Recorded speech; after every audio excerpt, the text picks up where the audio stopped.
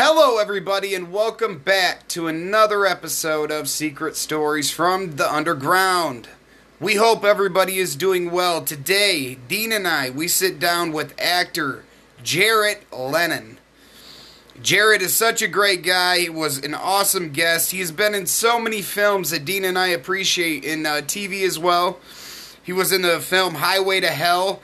The Amityville Dollhouse. Anybody remember that back in the 90s? Yeah, they brung that. They moved the house from the east to the west, like that made any sense. It didn't. But it was a great movie, and Jarrett was in it. He's done Winning London with the Olsen twins. My whole life I've wanted to work with the Olsen twins. Never got the chance. Damn it, Jarrett. She's All That. He's worked with Andrew Dice Clay. He's been on the TV show Freaks and Geeks. That was a big pastime back in my day. I love that show. It was great. Great talking with Jared. Such a great dude. We hope to have him back, and we wish him the best in the future. We can't wait to see what he's coming out with next. Make sure to check out Jared's podcast as well. That's something that he's gotten his hands into, a little bit of the podcasting world. But anyway, real quick, I got to get some plugs out of the way. Our band, D&D, will be at the 1867, January 12th. So get your tickets, $15 in advance. They go up the day of the show, so just get your tickets now, save a few bucks, come out, rock out with us. And then also, Dean and I, because our friends over at KZUM, that is a radio station out of Lincoln, Nebraska, they are a nonprofit. They're so good to us. So we are going to play their benefit to help them raise money, and that is February 4th and 5th. So that will be at Gray's Keg in Lincoln as well. It's to help keep our buddies on the air because they play great music that you don't hear on every other station. You're not going to hear it on... some of the music that they play, you're not going to hear on the primetime radio. So it's great. It's a chance to get artists heard, other bands, local bands played, stuff like that. So great people. Dean and I are happy to be a part of it. It's Have a Heart 2 is the name of the benefit. And you can go buy a t-shirt right now with the awesome KZUM logo on it. And all the money from that goes to pay their bills. So... if you feel like helping out, please Google KZUM Lincoln. There's many ways that you can help out, even if you don't live here. So, and we would appreciate it. I think that's enough. So anyway, come and see us January 12th, 1867. February 4th and 5th at Gray's Keg for that benefit. And thank you all for your support. We appreciate it. Here is our interview with Jarrett. Jarrett. Double J, Jarrett. J-A-R-R-E-double-T. The snap slap nuts. Oh, that's it, yeah. If I fuck this up, he's allowed to do that to me every time I do it. Don't piss me off.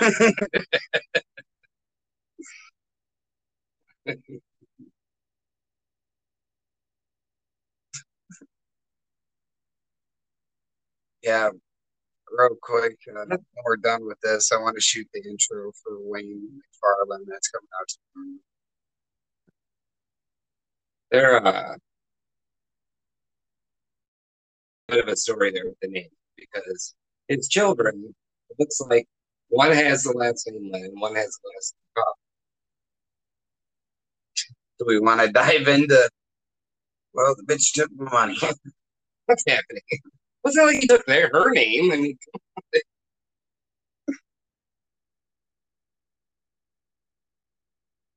we're going to split that's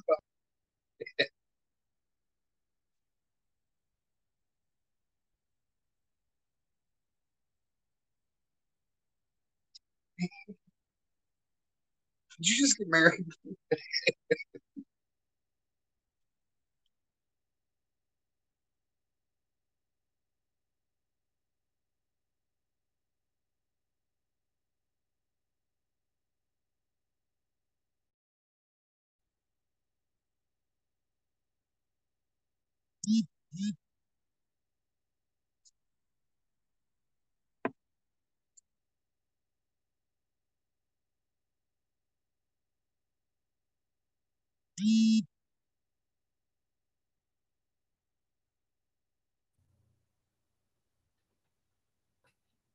Jared, are you there? I am, yeah. I just had to switch web browsers for some peculiar reason, but I am here. Awesome. I'm here with my co-host Dean. How you doing? Hey, Dean, good to hear from you. How's your day been so far? Great. Just got home a little while ago from Spider-Man No Way Home. Oh, and how'd you like it? Oh, it was fantastic. I will avoid spoilers as much as possible, but it was a brilliant culmination of about 20 years worth of Spider-Man love, so it came together really nicely. I loved it. I went and seen it yesterday. It was fantastic. Yeah, I managed to avoid all spoilers for the last few days by turning off all of my social media so that there was no chance, and I succeeded. So, very happy. Yeah, don't go on IMDb right now. That's all that's on there. The news on IMDb is what they're gonna do next. Yeah, This and yeah, no, that. I can imagine. Well, luckily now that I'm caught up, I can read all the crazy theories and impressions and enjoy it. But yeah, up to then, I was in terror.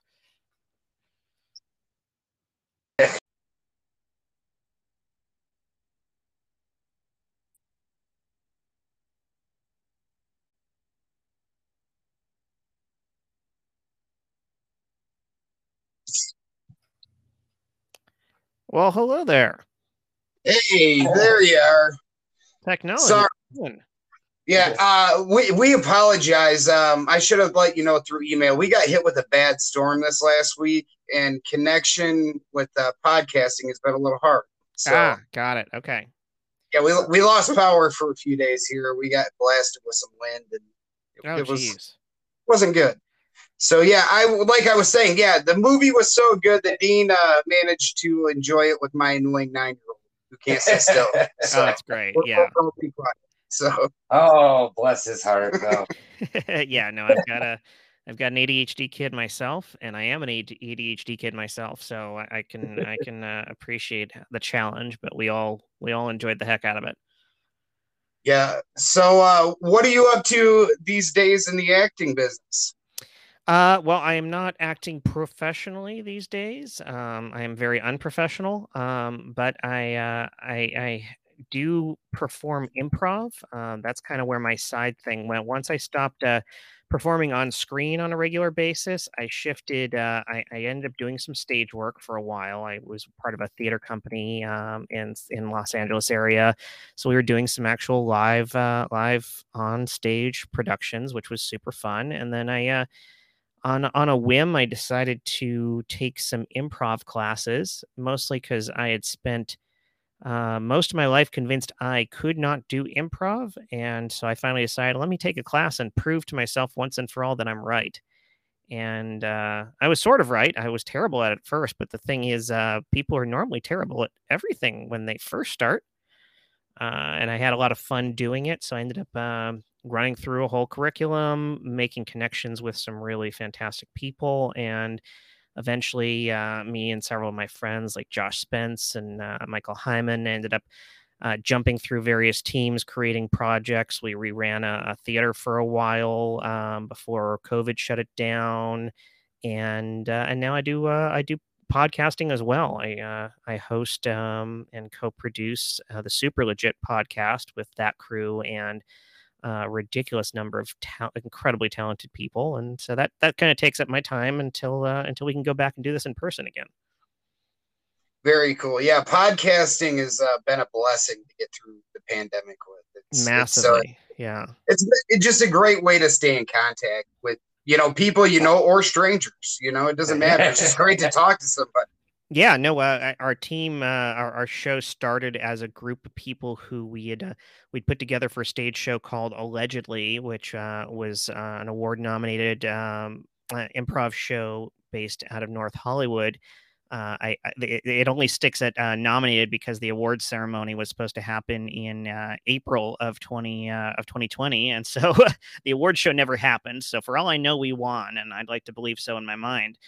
But yeah, most of that crew came over into this podcast, but we've since added one member who most of us have never met in person, but she's been a fantastic addition to the cast. So that's kind of where we are, is that you're not limited by location anymore and who you can play with and have a great time with. So we do whatever we can. But yeah, that's been one of the silver linings is we finally launched this podcast, which we've been trying to do for a long time.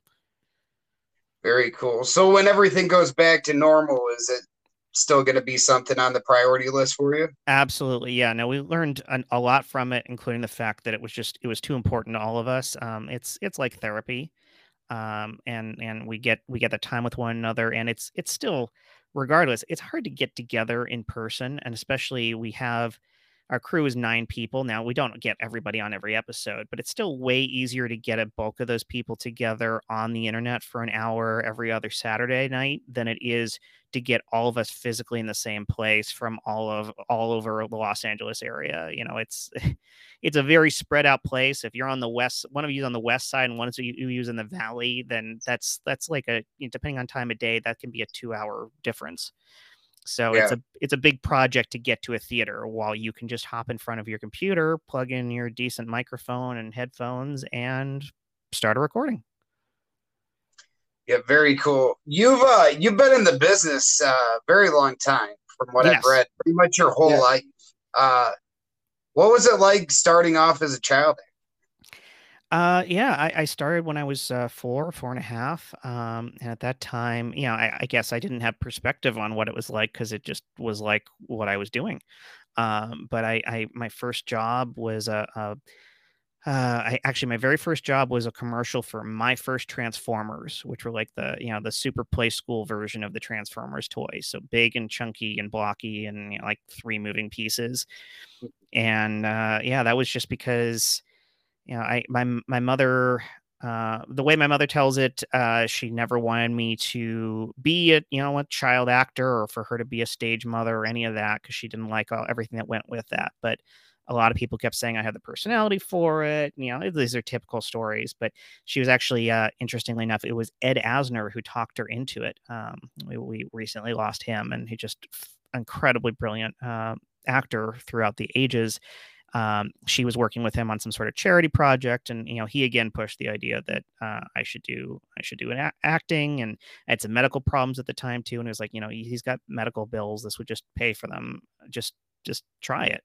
So yeah, I went out on some auditions. I booked my first audition for the commercial, and then my second audition was for a mini series that filmed in New York, and I booked that job. So my first 2 auditions I booked, and so that was like the agent's instant signal that there's something here. So and so that's it was all building from that. But yeah, I didn't have a ton of perspective. It was just one of these things of, this is now what I'm doing. Very cool. Yeah, through your childhood, you were on so many awesome TV shows and movies that I grew up watching for sure. Yeah. What do you have a favorite set that you were able to be on as far as TV wise, especially within like that early 80s time or late 80s? Sorry. The super, super obvious one is Cheers. I did 3 episodes of Cheers, which it's pretty unusual to have a child actor be a recurring role on a sitcom about a bar. But yeah, I managed that, and that was an incredible set. I mean, that was relatively early for me. I was 7 when that started, and that set, that crew, that cast, that production is just, it has a legendary status for good reason, because it's incomparable. Really, really talented, kind, funny, personable people across the board. So yeah, that's definitely one of the most iconic things I ever got to be a part of, and I got to be a part of a good amount of them. But yeah, that just goes down as one of the top. Do you remember your time on Growing Pains? Vaguely. Growing Pains was definitely, it's one of those jobs that I have more like a memory of it. But I do remember, I played a little boner on that. Yep. Gotta love those 80s names. Yeah. Yes. Yeah. No, that's got to be the best credit ever. Little boner. Oh, people love it, and it's an iconic character that I was playing the young version of, and that was late in the show's run, if I remember correctly, because it was their graduation, so it was them looking back on how they first met. And I played that. I think my cohort in that I think it was Victor DiMattia, who I worked with on Dennis the Menace as well, if I'm remembering that correctly. It's hard; it all blends together. Um, but yeah, it was, it was a very simple role. It was very funny. It was cute, and the cast was very nice. They did meet us, and they went crazy over how much we actually looked like them. So it just, yeah, that stuff's always hilarious. Not to jump back and forth here too much, but when you were on Cheer, was that Shelley Long or Kirstie Alley time of Cheers? Kirstie Alley, yeah, that was Kirstie Alley. Okay. Yeah. Yeah, that was fun. She wasn't pushing the Scientology while we were working on it, so that certainly wasn't an issue. She was very, very kind to me. Everyone was, but she was great to work with. I remember there was one day on the second episode that I did that we were rehearsing, and I come out from a doorway to start my scene and do my lines. And again, like, this cast is so professional that all they do is goof off and screw with one another the entire rehearsals, because they know when they actually get to the recording night, they're going to nail it. So it wasn't strange to me that when I came out, she was just sitting on some random guy's lap. It was later explained to me that random guy was John Travolta, who was her boyfriend at the time. I had no idea. I didn't know I was they were 8 or 9. I just learned something here. I didn't know that they were a couple. Let's just talking movie. Well, I knew they were in an awesome movie together, but I knew nothing about this couple. Yeah. So I have no idea how long that lasted or anything, but yeah, that was one of the many, many funny set moments. I think it lasted until about Look Who's Talking 3. Sounds about right. I think that's when the magic ended for all of us. Yeah. I got to ask you about this movie. I've never seen it. I don't know if Dean has or not, but Casual Sex. I knew that's what you were asking about the moment that started. Well, it's got such an awesome cast to it, and you were young. What role did you play in this movie? Victoria Jackson, Andrew Dice Clay. Yeah. Great group of people. Yeah, no, a great group, and of course, Leah Thompson was the star of that, who's a fantastic actress, and I worked with her years later in an episode of Caroline in the City too. Yeah, the overall the plot of that I vaguely remember. I watched it probably shortly thereafter, and I watched it a few years ago because it turned out my my now wife was actually a big fan of that movie years earlier, so that was a funny coincidence. But yeah, it's, kind of like the sowing your wild oats kind of thing. Andrew Dice Clay definitely playing a very Andrew Dice Clay character. But the two, he and Leah Thompson's character fall in love despite, how, against relationships a character like that could possibly be. And so, yeah, the spoiler alert, but the end of the movie is, a few years later when they successfully have an actual lasting redeeming relationship. And I think it probably took place at Christmas, and we see their kids running down the stairs with them at the end. And I was one of the kids. So that one wasn't a huge role or anything, probably just a few lines. But yeah, it was fun. And, I worked with Andrew Dice Clay in that, as well as one of his stand-up specials, The Dice Man Cometh. I played him as a child in that. Yeah, one of the biggest Dice stand-ups too. That's one of the huge ones. Pretty iconic, yeah. Yeah, you've actually worked on some of the movies that I loved growing up. I know this is probably, I don't know if you get a whole lot of this, but I love the movie Highway to Hell. Wow. I don't, because most people have never heard of it. No, I loved it. That was a movie that me and my dad used to watch when I was a kid. We used to have like monster movie night.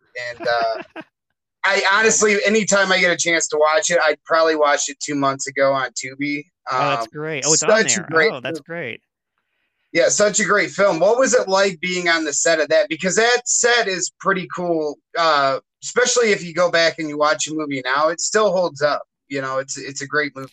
Yeah, it was a very strange movie for like countless reasons, because I remember when I got that, we probably filmed that in 1990.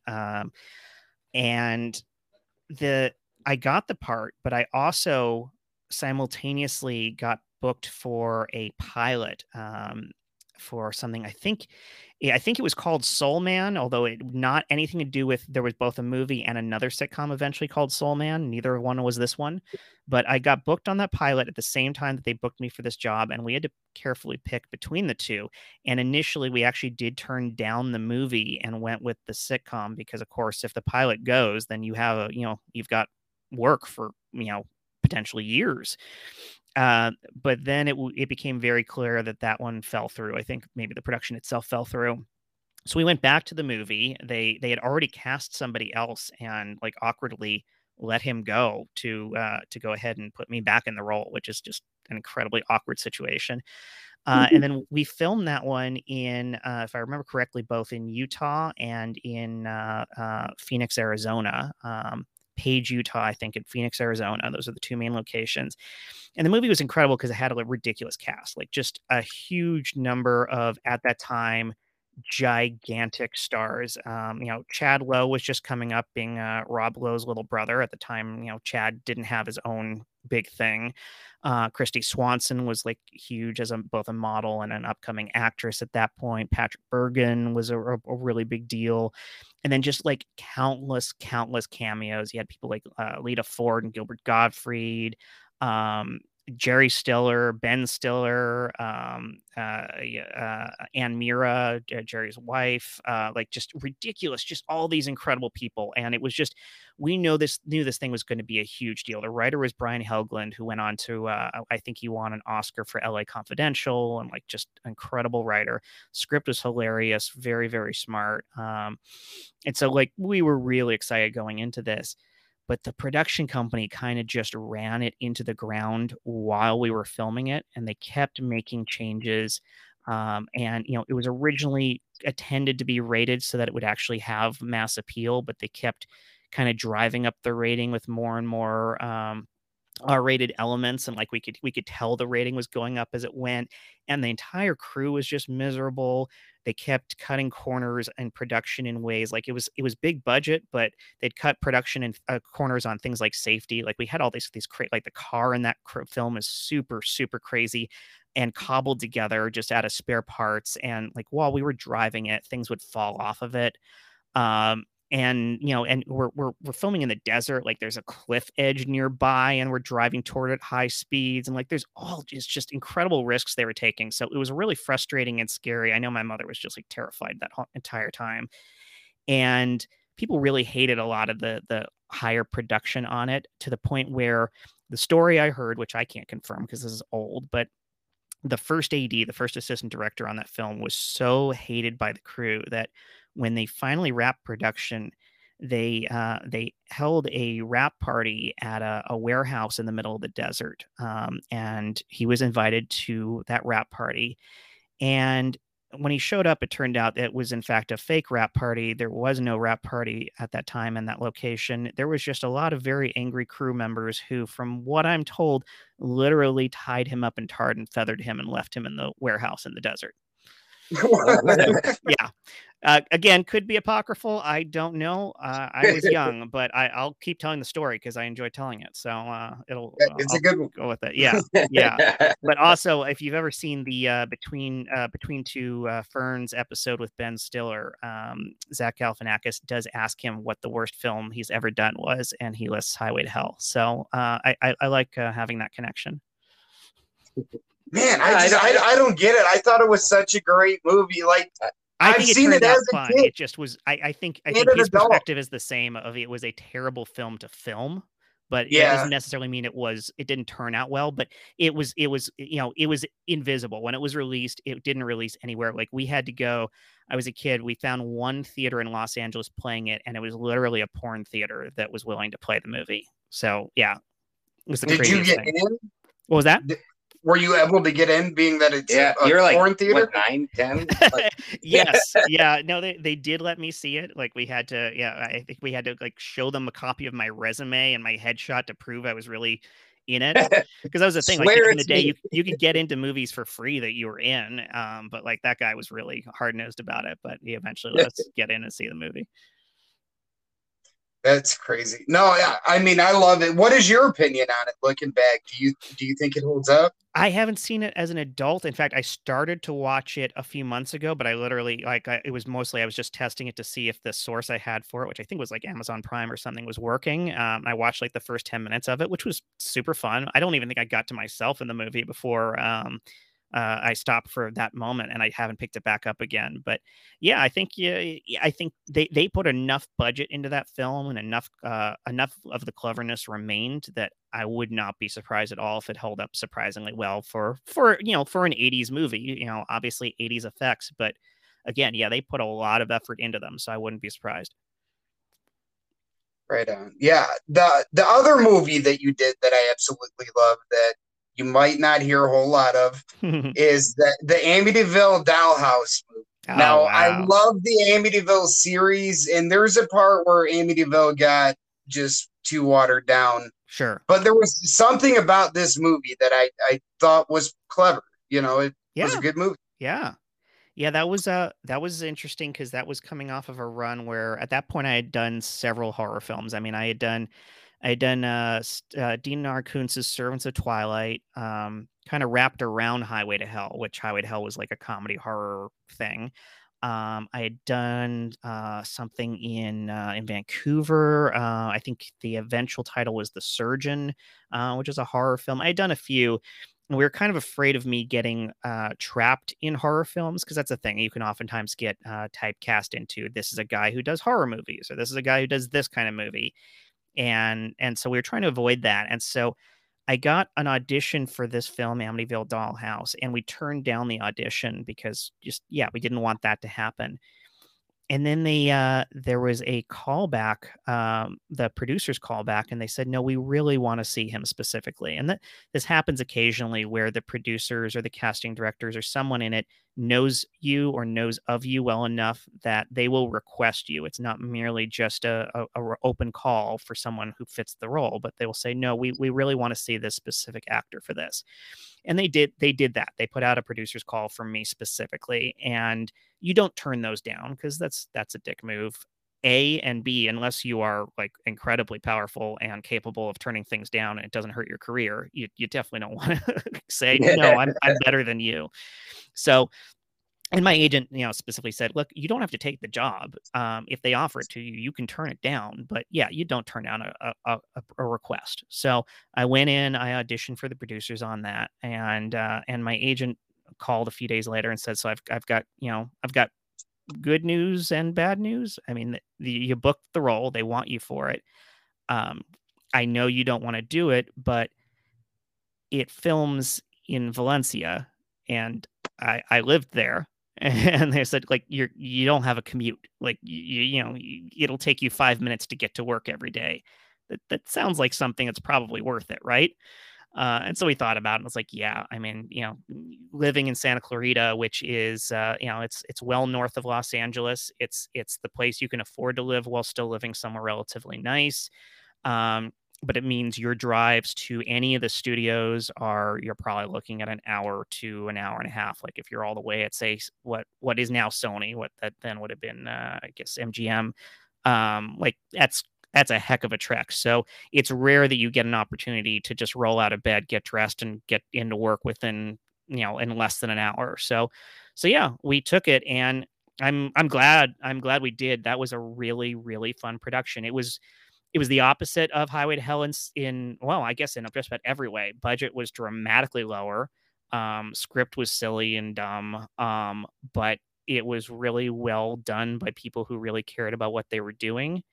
And so the entire cast and crew was, again, like the polar opposite. Well, I shouldn't say about the cast. The cast was great on Highway to Hell, but the crew and all the problems we had, the production, none of that here. Amityville Dollhouse was just fun. Really good people who you liked to spend your time with, who really took their job seriously and professionally, and put in everything, despite the fact that we're doing a silly low budget horror film, which was at that point it was the 7th film in the Amityville series. I think it was one maybe 2 movies after they just randomly moved the house from the East Coast to the West Coast. Yes. Yeah. And so, it was just, it was dumb fun. it was relatively easy money that I could actually enjoy doing. So no complaints. Yeah, I had a lot of fun. So actually, I wanted to ask you too, since you mentioned it, were you getting, does that happen often where you start getting requested? Because I noticed, like, there, especially in the late 80s, early 90s, like, you were busy as hell. Like, Yeah. you were on all sorts of different programs in that. So I was going to ask you before you mentioned that if you were by chance under contract with a specific studio or anything at that time, just because you had so many credits throughout that No, period. I never had that sort of a scenario. Generally speaking, by that point, I feel like the contracts were long gone, although that seems to be coming back again. The closest I probably ever got to that was after I guested on Valerie, which became the Hogan Family. Yeah. And that was a Miller Boyette production, and they really, really liked me on that one. I had a relatively small role, but a very clear, memorable one. And I got a really big reaction off of that one. And so they actually did contract me. They wanted to write a sitcom specifically for me, which was, exciting as hell. Huge opportunity. And so, and a deal like that is, we're going to contract you for X amount of money, and we have X, amount of time. I don't know what it was at that point, year, 2 years, something like that, to get this production going. And if by the end of that time we don't have anything, then we just have to pay you free and clear, and you haven't even worked. Or, we get the job going and you work for pay. And so, yeah, the clock was running out on that time when they finally said, "Okay, we finally have the project for you. It's a sitcom. It's like a modern Brady Bunch blended family. It's kind of a reboot of that concept. It's going to star Suzanne Summers and Patrick Duffy, and all these other people, Stacey Keenan, who was coming out of My Two Dads at that point. This is gonna be a really big deal. And I remember, like, we had a little bit of trepidation about it, especially my mother did, because the original thing had been, we're going to write a show for you. But this was clearly not for me. This was a huge ensemble. And so it was always a little bit weird on that point. But anyway, that was step by step, and I was cast as the original Mark Foster on that show. And we filmed that pilot. Again, another example of a fantastic cast and crew. Had a ton of fun on that one. And they said, hopefully we get picked up. There were a lot of wink winks on that, because everyone knew with a cast like that, there was no way the network wasn't going to pick it up. And then there was this whole debacle of finding out that I was replaced on it by a then friend of mine too, Christopher Castile. And it's a huge thing. In fact, if you listen to Christine Lakin's podcast, was it Worst Ever podcast? She's got a fantastic episode that she interviewed me on, where I got into the real deep, dark, nitty gritty of that one. So I do recommend checking out that podcast in general. She's got a great show over there with Alec Led. But that episode was really fun because I got into the deep darkness of that process. But yeah, that's the closest I ever had to having like a contract with anyone. But requests were common. I definitely had quite a few where I'd get brought in specifically because somebody knew me. I used to do a lot of voiceover work. So I did cartoons and radio commercials and things like that, especially when I was young, because I just had a very clear, sharp voice and took direction well. And so I remember I showed up for an audition for one time, and I was sitting in the waiting room, and the casting director, I think he was higher than that. Maybe he was a producer for it or something, but maybe the executive casting director came out of the waiting room and said, "Oh, Jarrett, I didn't know you were reading for this. Everyone else, you can go home." And that was the incredibly awkward, but I'll take the easy win there. So I just booked that job. So yeah, there were a lot of plays with that. I know you interviewed Natanya Ross a while back. I had worked. I did an episode of Alex Mack, which was a huge deal for me, and that was more or less done as a favor to me because I had worked with the executive producer of that on a made for VHS show called Sherman's Way that I starred in that, and that was super fun, and I really liked him, and I was really excited that he was the producer of my favorite Nickelodeon show, and so I definitely hinted and pushed on that, and so they requested me for the audition for that, which I then booked. So yeah, stuff like that happens. Cool. So how were you navigating through your career at that point, being the age that you were? Was that family? Did you have your own agents and that? I get to the point, Dean. Were you making it good with the ladies? Well, to answer the first half of that question, yeah, obviously I definitely had an agent because that's pretty much a necessity. I mean, it is technically possible to get away without one, but it is hard. So yeah, I had a string of agents who did most of that work. I eventually had a manager as well. So it's an additional cut of the pie that's taken out, but that's some extra work get involved in helping promote and make the right decisions and so on. And then yeah, I had my mother who was otherwise managing my career and a really good support structure. Not to mention my ride, my protection on everything, etc. So yeah, that was the overall support structure there. Okay. Yeah. So with that, I guess then once you turned 18, old enough to start taking over for yourself, I guess, like, do you have to let mom go, or does Yeah, I mean that's when things more or less went to, I don't know what the rating of this podcast is, but you can say whatever you want, buddy. Whatever thank you want. you. Yeah, I don't want to assume here, but yeah, that's when things fell apart for a few reasons. I mean, the transition age is famously a nightmare for actors.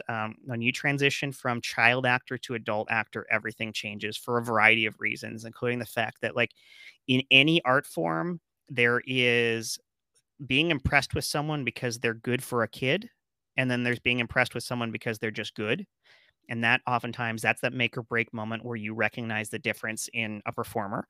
There's the fact that, like, the actual process of aging up is very awkward. And when you get into the teen years, you become a physically different person and maybe one who's nowhere near as marketable as you once were. And then other factors that happened in that same time frame when I was doing that was we had a huge writer's strike. So a lot of productions just shut down. Famously, a lot of shows that you look at in that time period had half-length seasons or unfinished seasons, or like, weird writing quirks to them. Additionally, a lot of stuff was being moved to Canada for filming because it was just cheaper. And, I tended to play the smaller roles, the co-starring roles. And when you're going to film a show in Canada, you're going to cast those roles there. You cast the leads here, you cast the smaller roles there. And so all of that combined to really dry up the work for me as I reached adulthood. And then, yeah, I moved out, and, as I said, I have ADHD, so I was not tracking things as well. And as I was trying to manage things on my own, there was definitely a lot that I should have been doing that I definitely wasn't. I mean, it's silly stuff. Like, I remember my agent at the time sent me my contract renewal, and that thing just sat on my desk for months. Not because I had no interest in renewing my contract with them, but just because if any of our listeners know what ADHD is like the executive function stuff is rough, and sometimes those tasks that take 5 minutes feel like it's going to be the biggest thing in the universe. And so you just don't dive into things like that. And so stuff like that, I didn't get the headshots that I should have. I made a lot of dumb moves that, I'm now at a point where I can look back at that and recognize what mistakes I myself made in self-managing that contributed to things kind of falling off. But, I did a few more things near the end. I had a really nice run, some recurring roles on a fantastic sitcom called Grounded for Life. But that was the time period in which I was no longer working frequently enough to even qualify for SAG insurance. So, like, health insurance was a concern for me and my family. I had a baby at that point. In fact, during that production, and it reached a point where I realized I had to make some changes, some difficult sacrifices to make sure that my family could eat every day instead of whenever I got paid. Yeah, those kids like to be fed on a daily basis. Yeah, it's crazy, right? So needy. You feed them once and they just come back. Yeah. God, So needy. Like a Parasites. straight dog, you know. Yeah. Yeah, you were also on another show that just was awesome and also produced just some great talent, Freaks and Geeks. Oh my God. I mean, most of that cast just runs Hollywood now. Yeah. What was it like to be able to work with them people, that cast early on? Oh, it was, well, of course, obviously, again, we had no perspective yet on who we were working with because everybody was nobody at that point, which was, nice. We were all on a level playing field. Yeah, it goes down in history of definitely one of the greatest things I've ever been a part of, and particularly because I'm a fan of it from outside of it. I've watched the entire series multiple times. It's brilliant. Yeah, the cast was fantastic. I was in the geeks crowd, so I'm working with people like Sam Levine and Martin Starr, and of course John Daly. So because they're the three main geeks there. Stephen Lee Shepard would have been my cohort. He played Harris, the totally zen, deadpan geek of the show, recurring role. And it's funny because where things started with that one, I originally read for Neil, Sam Levine's character, who I have absolutely no bitterness about where that casting went because Sam Levine is one of my favorite people and couldn't have been a better casting choice for that role. And so eventually, it kind of, I read for that, didn't get that part. It fell off. And then eventually they had a round of casting for the smaller characters and they had me read for Harris, who was Stephen Lee Shepard's character. And I nailed that. Like, I do remember that when I got the script and I read it, I didn't get it. I didn't get the script because I didn't understand the tone they were going for. So between the name of the show and the little bit of the sides that I did have, I thought it didn't quite make sense. Like I initially thought that the writing had some actual holes in it and that it was, making fun of geeks. And I was absolutely, to some or a massive degree, a geek at the time.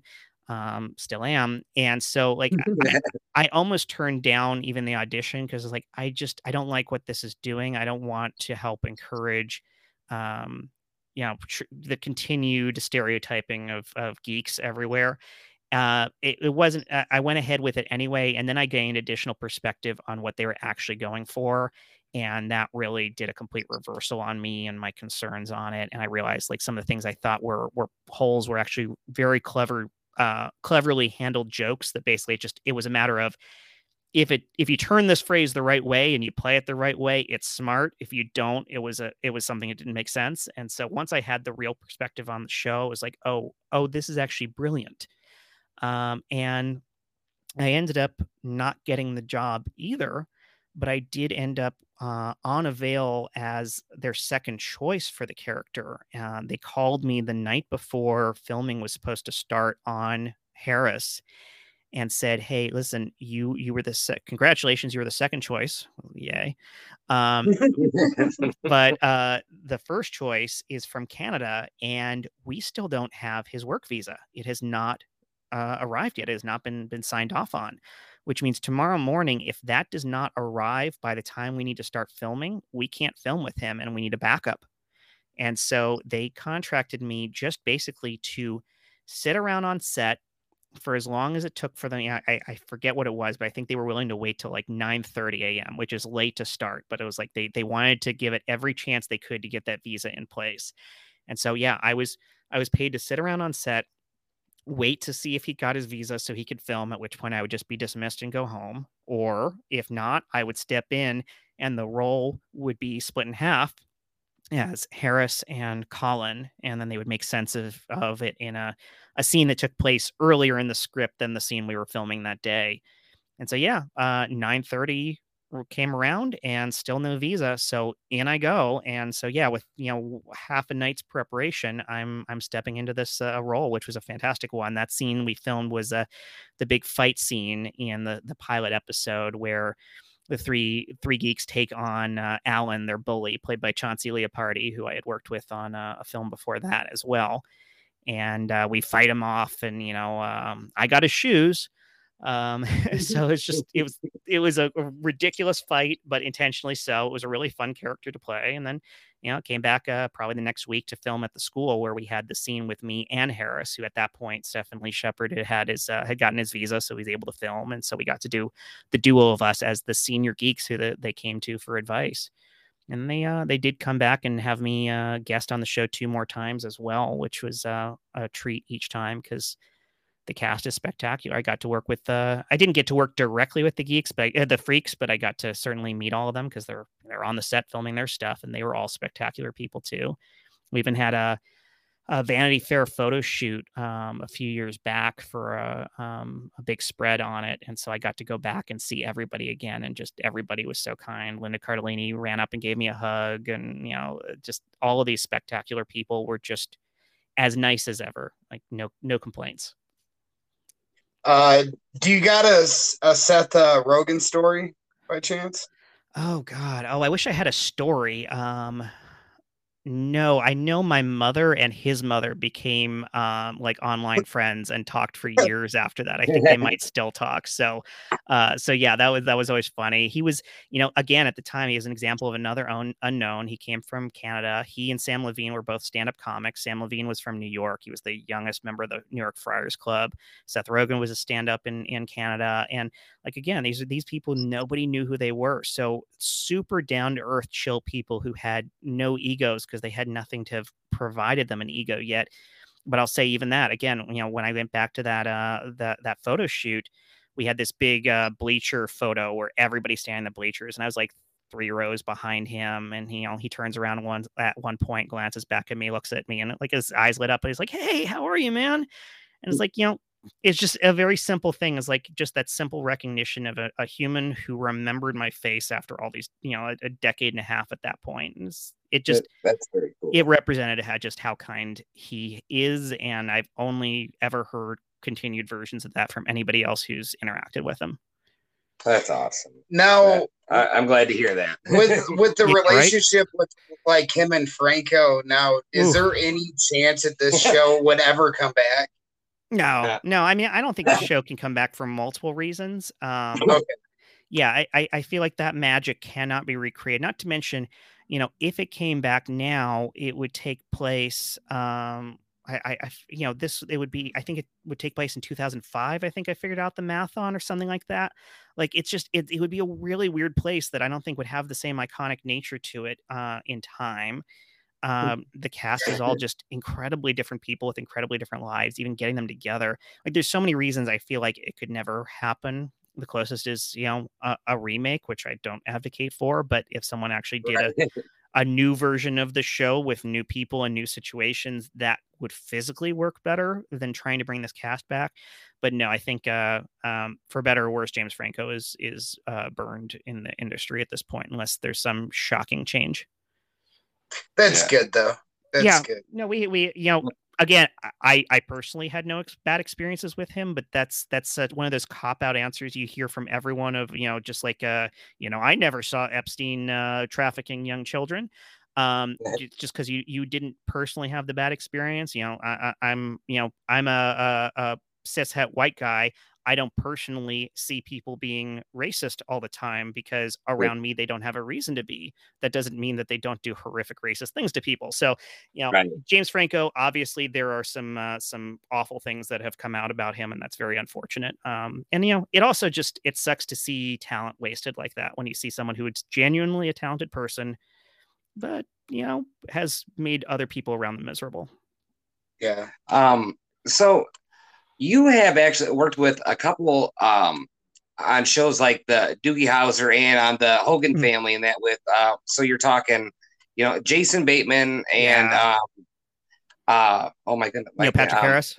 Thank you, NPH. Yes. Yeah, like I mean, these are two guys that were huge stars on those shows at that time, and then they grew up, and then now they're huge stars again. And, Yep. With that, is there, I guess, anybody like that you worked that you just thought like they got it, like they're just gonna be huge? Oh gosh, that's a good question. Like, who was the obvious one? I mean, honestly, like almost the opposite, going back to Freaks and Geeks. And I say this with just like the utmost respect. I didn't fully get John Francis Daly at the time, who again played Sam Weir on Freaks and Geeks. His really awkward deliveries and everything, because I didn't have the bigger picture of what the show was and what they were going for, and the fact that like he was playing a legitimately awkward character, so he was perfect in it. But I didn't necessarily grasp that at the time. And that's a guy who went on to write Spider-Man Homecoming. Like he's turned into a, for one, he had a huge run in Bones, where I thought he did a fantastic job in that, and then he's gone on to be an incredibly prolific screenwriter and just deeply talented. And that amazed me, because when I met him, he was pretty young, and like I said, I didn't grasp the approach until I saw it put together, and then I felt dumb about that fact. So I just answered the opposite of your question. But that's yeah, fine. other people. Yeah, you mentioned NPH. I unfortunately didn't get to work directly with him, but yeah, that's another guy. Like, I feel like the Doogie Howser character is another example of like kind of a weird, awkward character who that's intentionally so. But I would never have guessed what an incredible powerhouse of an actor and creator he is. I mean, that guy's an author now. He's a game creator. He's incredibly musically talented. He's an incredible advocate. Like, that's a guy who's just a stunning, he can stunning actually person. sing. Yeah. He can sing really well. He's hilarious. I love, and he seems like somebody that can take a joke about himself. Oh, absolutely. Absolutely. Yeah. I guess another one would be, I was in, but then edited out of Not Another Teen Movie, which Chris Evans starred in, and we had no idea what to expect from that guy. And holy shit. You got edited out of that one? I did, yeah. That was unfortunate. Yeah, I played kind of a play on Charlie Korsmo's role in Can't Hardly Wait, where there was a big party scene, and we cut to me shouting, taking a shot off of some woman's belly and shouting, I can't feel my legs, I can't feel my legs, and then we pan back, and I'm in a wheelchair, and someone's like, "Dude, you can never feel your legs." Yeah, so they cut that. yeah, I'm not even in any of the deleted scenes on any of the DVDs or anything either. And what's weird, like, I assume that was so that they didn't have to pay me, but I actually get paid for that. I still get residuals for that movie, despite not being in any version of it that I'm aware of. So yeah, it was funny, because I was just coming off of She's All That at that point. So I was also one of those actors who was in the movie that spoofed the previous movie I was in. Yeah, that's funny. No, it's amazing when we have actors come on and tell us about these funny scenes that nobody's ever seen. It's a shame. Like, is there anywhere that you can go and find that scene online or anything? I wish. I've never been able to track it down. Every few years, or every time I notice one of the residual checks, I'm like, maybe I can find this somewhere. Maybe there's a blooper reel I've missed. And that'd be cool to be able to put that out on YouTube or something. Yeah, listeners to the show, if you happen to find anything I'm missing, please hook me up. If you know a guy that While you're looking for that, make sure you find the Uncle Buck lost tapes. All right, we're looking for them too. We're trying to. God, there's so much to get to the bottom to. So there was another one that I wanted to ask you about. Not that I was a huge fan of the movie, but actually because of who starred in it, was the Winning London. Olsen twins. Yeah, the Olsen twins. Yes. Oh, I love me some Olsen twins. Yeah, Danny, I'll hype that now. Yeah, that was another funny one, because I read for a larger role in that one. I'm trying to remember. Let's see here. I know, spoiler alert. Lifting the veil. I do have IMDb open while I'm on here, so I don't sound like an idiot about my own jobs. But yeah. Oh gosh, I don't remember. It blows your mind how many people don't do that. Yes. Yeah. Exactly. Eric Jungman or Youngman. I always forget which way he preferred the J pronounced, but he ended up. Oh, that's right. That happened twice, because he got the role I read for in that, and he got the role I originally read for in Not Another Teen Movie, which was the Ducky character in that film. Again, not better. He's a very talented actor, so that's not a thing. But yeah, so he got the role in this one that I originally read for, and then they had me read for a smaller role, which was basically the character that the plot of it is they're part of a, I don't know if it was a debate team or like one of those school groups that gets to go to London to, maybe do a big international debate or something. And my character, who was super gross for some reason, because that's just the character choice they had for him, couldn't make the trip. And so that's when they had Mary Kate's sister or Ashley's sister, whichever one was the main one of the two, fill in for me. So that's how they got the excuse for both of them to end up going to London. So I did not get to go to London.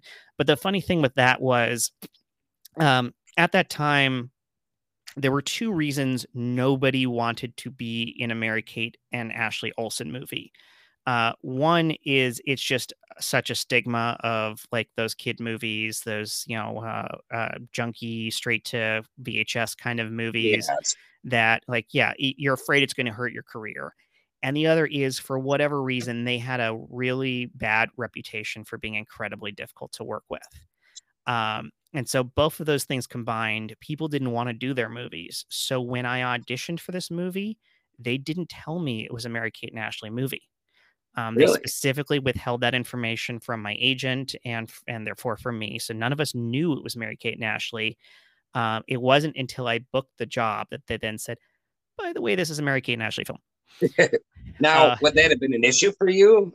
I'm not sure, because I was definitely aware of both of those things. And I certainly think there's a chance my agent would have advised against it because of the former reason. The films just look bad for your resume. As far as the hard to work with thing, I was like, I've worked with a lot of people and some of them can be difficult and some of them aren't. And, like you deal with it. So I don't think that would have influenced me per se. But I took the job for whatever reason and I had fun. Like it was, I think we filmed for 2, maybe 3 days at some school somewhere. And it was relatively easy work. And I have to say, I had no problem working with Mary Kate and Ashley. At that point, they were probably old enough that they had outgrown whatever it was people hated about working with them. Because, up to that point, they were young kids, and young kids are notoriously hard to work with. There's an old Hollywood saying, dogs and kids, you don't want to work with either of them. Yeah. So by that point, they were well into their teens and they were perfectly pleasant to work with. I do remember at one point, one of them had to be pulled off the set because one was on camera and the other one was behind the camera. And for some reason, she kept cracking up the other one. And so they had to separate them just to get the scene done. But, that's stuff actors do to one another all the time. That's not specific to them either. So, yeah, whatever went into that reputation, I never experienced it. And they were perfectly pleasant to work with. And, they've become their own powerhouses, especially because kudos to them for actively, intentionally leaving the field and still being incredibly successful in their own completely unrelated endeavors. Like that's incredible. Oh, I 100% agree. They've been very successful with what their choices as adults as well. Yeah. Yeah. And then of course, their sister has just been a powerhouse. She's amazing. I love all the Marvel stuff and that anyway. So, yeah. I mean, like, I love the WandaVision and that. I've been so good. So, hey, somebody that's a fan of that kind of, what was it like doing the Superman? Oh, Lois and Clark. Yeah. Lois and Clark. Yeah. That was also fun. It was, that was another example. That show was in its first season. So if I remember correctly, it hadn't even debuted when I filmed that, or maybe like the first episode had debuted. I can't quite remember. I think maybe it had just been released at that point. So that was, like the idea of being in it was really exciting. And then the cast of it was super, super nice. I mean, Terry Hatcher was incredibly sweet to work with. And obviously now there are some notable problems out there, but at that time, Dean Cain was incredibly nice to work with and very nice and gracious. And I ran into him a few years later, and like he said, he talked with me for like 30 minutes and, remembered me specifically. And he was really nice to work with. Penn Jillette guested in that episode, and I was a massive, massive Penn and Teller fan. So that was a huge deal to get to work with him and, you know, like get a signed book from him. I talked to him on email for a few years after that. So yeah, that Very cool. was it, but it was fun. It was goofy. It was silly. Special effects were like, you know, at that time, that was back in the days when we were still doing like the superimposed Superman flying over blue clouds that looks really cheap. But all the crazy effects, like when we're filming it of him picking me up and flying off into the air and the way they do that with various camera tricks and whatnot. And it was silly fun. And we got to film at a ridiculous mansion. I don't even remember where it was, but at least the way I picture it in my head, like their front yard was bigger than you know, a couple football fields. Like it was the most ridiculous opulent mansion you could imagine. And we got to film there for once, like the opening scene of that movie. And yeah, it was all kinds of crazy fun. Yeah, we had Kay Callan on the show. Oh, I loved her. Yeah. Yeah, a few months ago, she was going to what was it, Dina? Signing it was party for the kind of show. One of your con. Yeah, it was like a con for the show. It was specific to the show. That's there. Great. Yeah. Yeah, she was a lot of fun to talk to. She said such a sweetheart. She had a good time on the show and all that. So one thing I like to ask some of our guests as well is you've been on, you know, a good handful of iconic shows from, you know, Cheers, Boy Meets World, and, you know, Growing Pains, all these just fantastic shows. Was there ever a role that you were on that you just thought like, man, I would love to be on this show permanently, like this, I would just fit in well here? And oh, wow. I mean, there were a few things like that. There were multiple times where I started to recur on something right as the show ended for various reasons. Like, I hope I wasn't the cousin Oliver of any of these shows, but it's definitely how it felt at times. There was one, and it's weird that it would make this list, but again, it's an example of what you said, of just what the crew and cast were like, and so it was the experience of it. There was a show called Promised Land that I filmed in Salt Lake City, Utah, that was a spinoff of Touched by an Angel, which, like, none of this sounds interesting to me at all. But it was one of the most enjoyable filming experiences I'd ever had. I mean, Salt Lake City is actually a very, very nice place. I enjoyed it. And that crew was all people who immediately made me feel welcome. The writer of that episode was just incredibly kind and wrote a really, really nice character for me. All the rest of the cast was really good people. It was led by Gerald McCraney, who, you know, I have vastly different political views from, but on that set, everyone just had really good feelings about him directly, personally. And I remember I even had like a production problem where we had arranged some weird thing where, since Salt Lake City's, you know, Utah's not incredibly far away, and we were going to want a car there anyway, we rented a car and drove instead of flying, and we're going to have them reimburse us. And once we got there, the production company gave us some trouble about reimbursing that and wanted to do it in some weird way that wasn't going to work out for us. And we were on the phone in the makeup trailer complaining about it, and Gerald McCraney was sitting in the makeup chair, apparently listening to the entire conversation. Never said a word to us about it. The next day, we get a check for the entire amount due us, and they said, "Yeah, we got a call from Mac. He told us to fix it." Nice. Yeah, and it was one of those things. And I met several really, really good people on that show, and I did 3 episodes of it. And the expectation was that was in the 3rd season. If it had gone to the 4th season, I probably would have come back as a regular or a close to it, and I would have done that in a heartbeat. That would have been a no brainer. So that was unfortunate that didn't end up making it to the 4th season, because I would have been happy to do that. And yeah, I mentioned Grounded for Life earlier. That was one where, you know, the character who I was friends with, who was that, what was his character name? Brent, I want to say. Brad. Yeah, Brett Harrison was the character. He had come on to that show in kind of a similar way. He had come on as a guest role.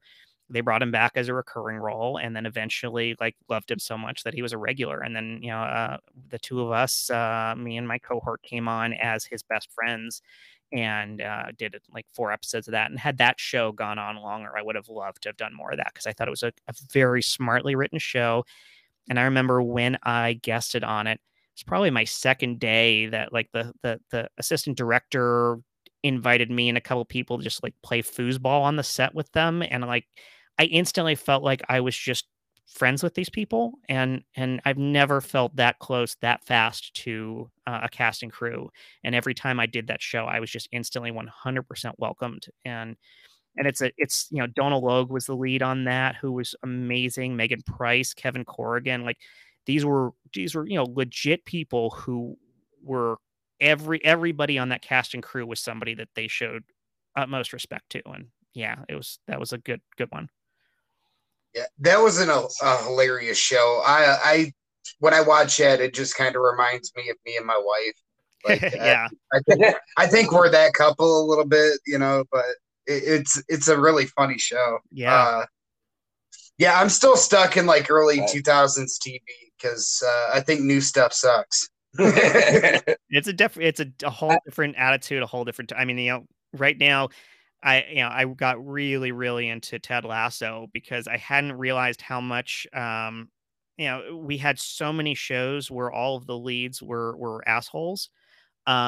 And like I appreciate that. I love the idea of taking a deep reality of the fact that not everybody's actually a nice person, even if they are a good person, or maybe not every bad person has to do bad things. And you get all these anti-hero shows and the Breaking Bads, and you get these complicated leads who are out for themselves but inadvertently get dragged into doing the right thing. And like I appreciate that depth, but I hadn't realized how much I'd missed a show that was about a genuinely kind person who just wanted to do good things until Ted Lasso happened. I was like, oh my God, this is special. This fills a hole I didn't know I had.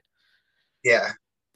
Yeah, no, I think that's why I'm stuck in like 90s and 2000s TV is like back then family sitcoms were still like a thing where I don't know, I don't have that feeling anymore when I watch new stuff, Yeah. The Goldbergs, that was like the closest thing. Good stuff. Yeah, I'm a sucker for a good sitcom. I love old sitcoms. Mm-hmm. I am that. They just, there's not a lot of new ones that. Yeah, and I appreciate the shift to the single camera sitcom because I think from a storytelling standpoint, it's really, really strong. But I do remember, like from filming, the multi-camera sitcom was my favorite type of job to do because it's just there's no other filming process like it, and it's an incredible creative process from day 1 to day 5 of at least the stages the actor is a part of.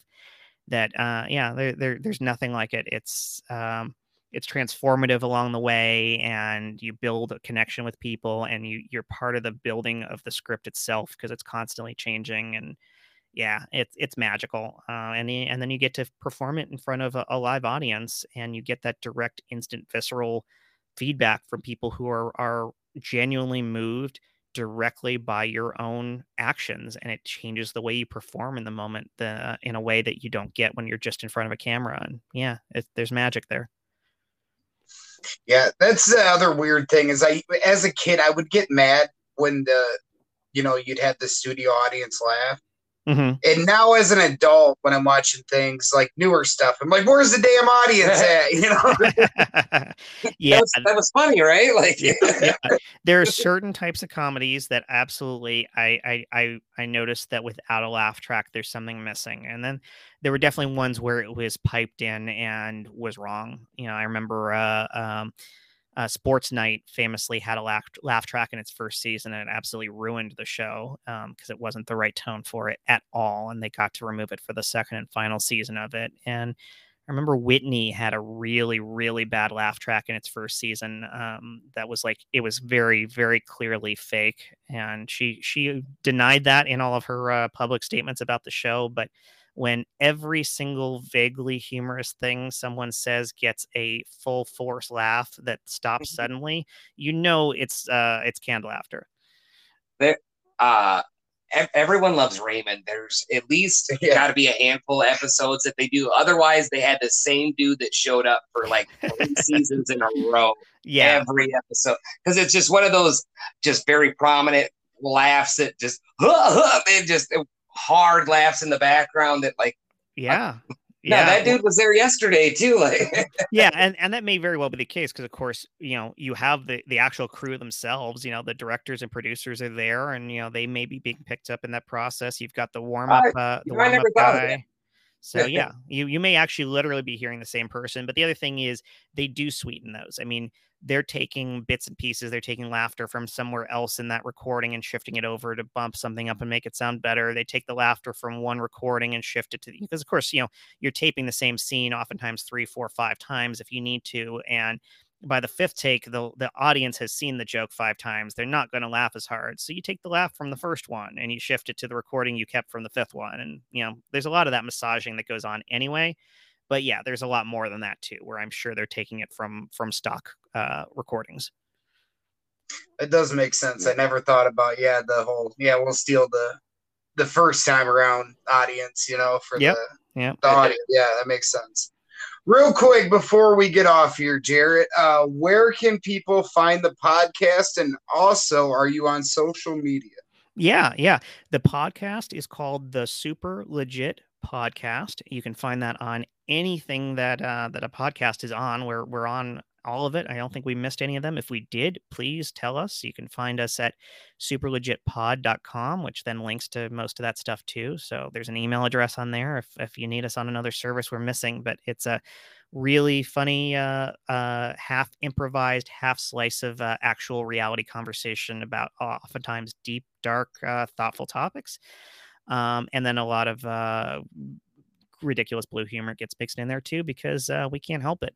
And then me personally, I am Turbo Fool. I will not explain the history of that name. You can find it somewhere. But Turbo Fool on Twitter, on Instagram, on pretty much every social media platform. I don't go by any other names. So that's me. Awesome. Well, thank you so much for giving some time here tonight, and we really appreciate it. Hopefully, we'll have you back in the future if you accept. Yeah. We'll definitely be asking you, but it's up to you to accept. Now the audience knows who to blame if I don't return. Exactly. Yeah, right. We do that for a reason. We do that for a reason. But so. But anyway, thank you so much, and I hope you have a great holiday. You and your family be safe, and a happy New Year. You too. Have a good one, guys. Take care, Jarrett. Bye. Bye-bye.